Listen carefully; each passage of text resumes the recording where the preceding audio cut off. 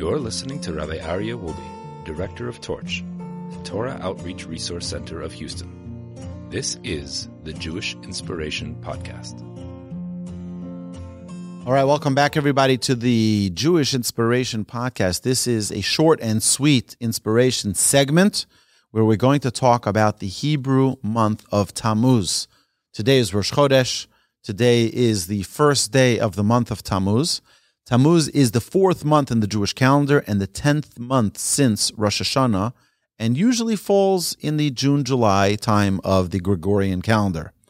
The month name is Tammuz, which means heating. Rashi explains that Tammuz means heating like a glowing furnace, an appropriate name for the month which occurs at the height of summer in the Northern Hemisphere. And those of you in Houston, we know that today is another record-breaking heat wave. And roughly coinciding with July, Tammuz is also a name of an idol. In Ezekiel chapter 8, verse 18, tells us that Hashem showed him a troubling vision of women in the Holy Temple sitting, making the Tammuz cry, making the Tammuz weep.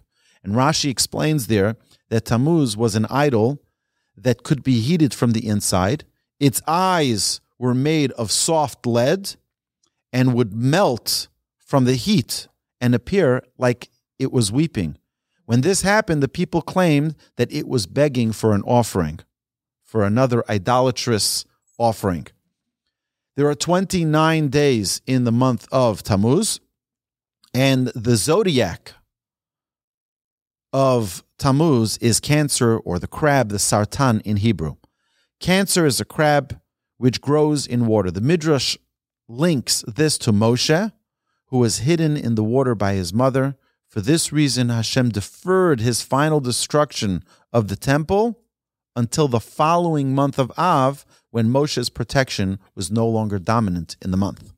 The Zohar tells us that the first 3 months, Nisan, Iyar, Sivan, are associated with Abraham, Isaac, and Jacob. But Tammuz and Av, this month and next month, the 4th and 5th months, were taken by Jacob's evil brother, his evil twin, Esav. Not surprisingly, both holy temples were destroyed during this time, one by the Romans, heirs to Esav. Now, some of the events that go on in this month. So the biggest event that happens in this month, which has many national tragedies, as the Talmud, as the Mishnah in Tractate Ta'anit says, the Mishnah mentions 4, but I think we can list more than 4. Number 1 is the 17th of Tammuz is a fast day from sunrise till stars out in remembrance of, number 1, the golden calf was created and worshipped on the 17th of Tammuz, which was only 40 days after the Jewish people had the revelation at Mount Sinai. Moshe broke the first set of tablets.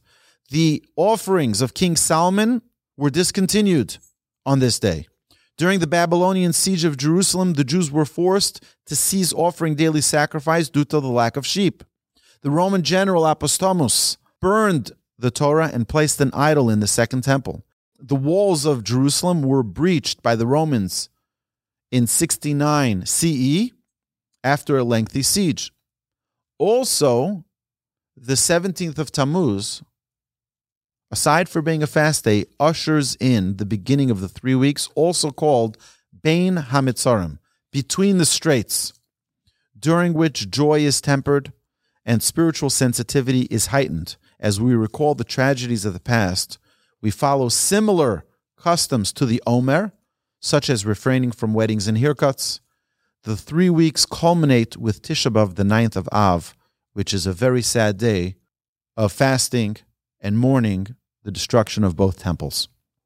As we anticipate its rebuilding, this is an especially opportune time to study the intricate details of the Holy Temple and the laws of proper speech. Some of the things to know about this month is that the 3rd day of Tammuz was a very special day in which Joshua stopped the sun. On the 3rd day of Tammuz, something happened that broke all the rules of nature. Joshua was leading the Jews in battle in Givon against their enemies, the Amorites. As that day drew to a close, the battle had not yet reached an absolute conclusion. For the moment, the Jews seemed to be winning. But if the battle had reached its inevitable end, as darkness came, there would be no decisive victory, and the next morning they would face off against an enemy who would come at them with renewed vigor. Each moment was precious. A miracle happened. The sun did not set. The day stretched for an additional 12 more hours. The rules were broken, the battle was won, and at least for the moment, no one worshipped the sun, but only its holy, infinite maker. That was the third day of Tammuz. On the 9th of Tammuz, Jerusalem's walls were breached by Nebuchadnezzar II, a date observed as a fast day until the breaching of the second Jerusalem walls by the Roman Empire on the 17th of Tammuz. So the first walls were broken on the 9th of Tammuz. The second walls were broken in the second temple on the 17th of Tammuz, which is the one we observe today as a fast day. So just some important takeaway lessons about the month of Tammuz. Number one, it's a time to take things a bit more seriously. Yeah, we celebrated Pesach, the time of our Exodus. We had Iyar, a time of elevating ourselves, preparing ourselves for receiving the Torah, the revelation at Mount Sinai. Then we had the receiving of the Torah, but then what happens? Then we fall. And as human beings, we go up, we go down. We go up, we go down. That's the natural state of human beings. If you look at our EKG, you'll see it goes up and it goes down. If it flatlines, you're dead. Healthy people have ups and downs, but we have to try to lessen the downs. And that's an important time for us to realize that this was not a very high point for the Jewish people. This month was not a great month for us. Next month, even worse. To prepare ourselves and to take it a little bit more seriously, especially because it's an off time, it's the summertime, the kids are out of school, it's vacation. It doesn't mean that we're free and we should just neglect our responsibilities. Number two is that there are consequences to our actions. Anybody who's learned anything in our classes hopefully walks away with one thing. There's reward and punishment. There's consequences. And this, by the way, should be a principle for our education for our children as well. If your child does something, they should feel a consequence for it. That doesn't mean we should be out to hurt them. God forbid. We love our children. We cherish them. But as such, they should learn that there are consequences. For example, you buy your child a bicycle. A beautiful bicycle. You tell them, listen, there's one responsibility that you have with your bicycle. Of course, riding it safely, wearing a helmet. But also you have to put it away every single time.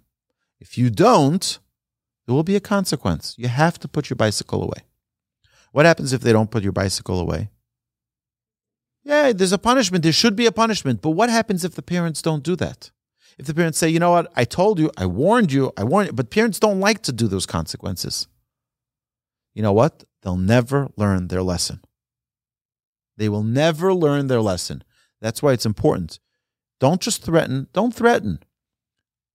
Children understand. Children appreciate boundaries. Children appreciate learning that there's rules that they need to follow.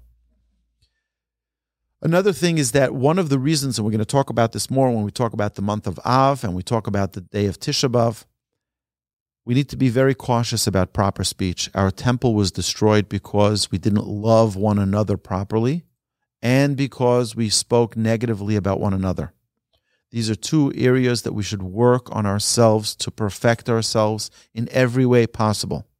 Find a way to love every Jew and to speak positively about every person. And then lastly, Tammuz is a month of challenge and confrontation. Without challenge, there is no growth. Without confrontation, there's no way to see things as they are. My dear friends, we should have an uplifting month. Today being the first day of the month, let's do something special this month. Let's elevate ourselves. Let's grab it by the horns and do something fabulous this month. Let's make it the greatest month ever for the Jewish people and for ourselves. Amen. Have a great Chodesh, a great month with tremendous health and blessing. Amen. You've been listening to the Jewish Inspiration Podcast, a Torch production.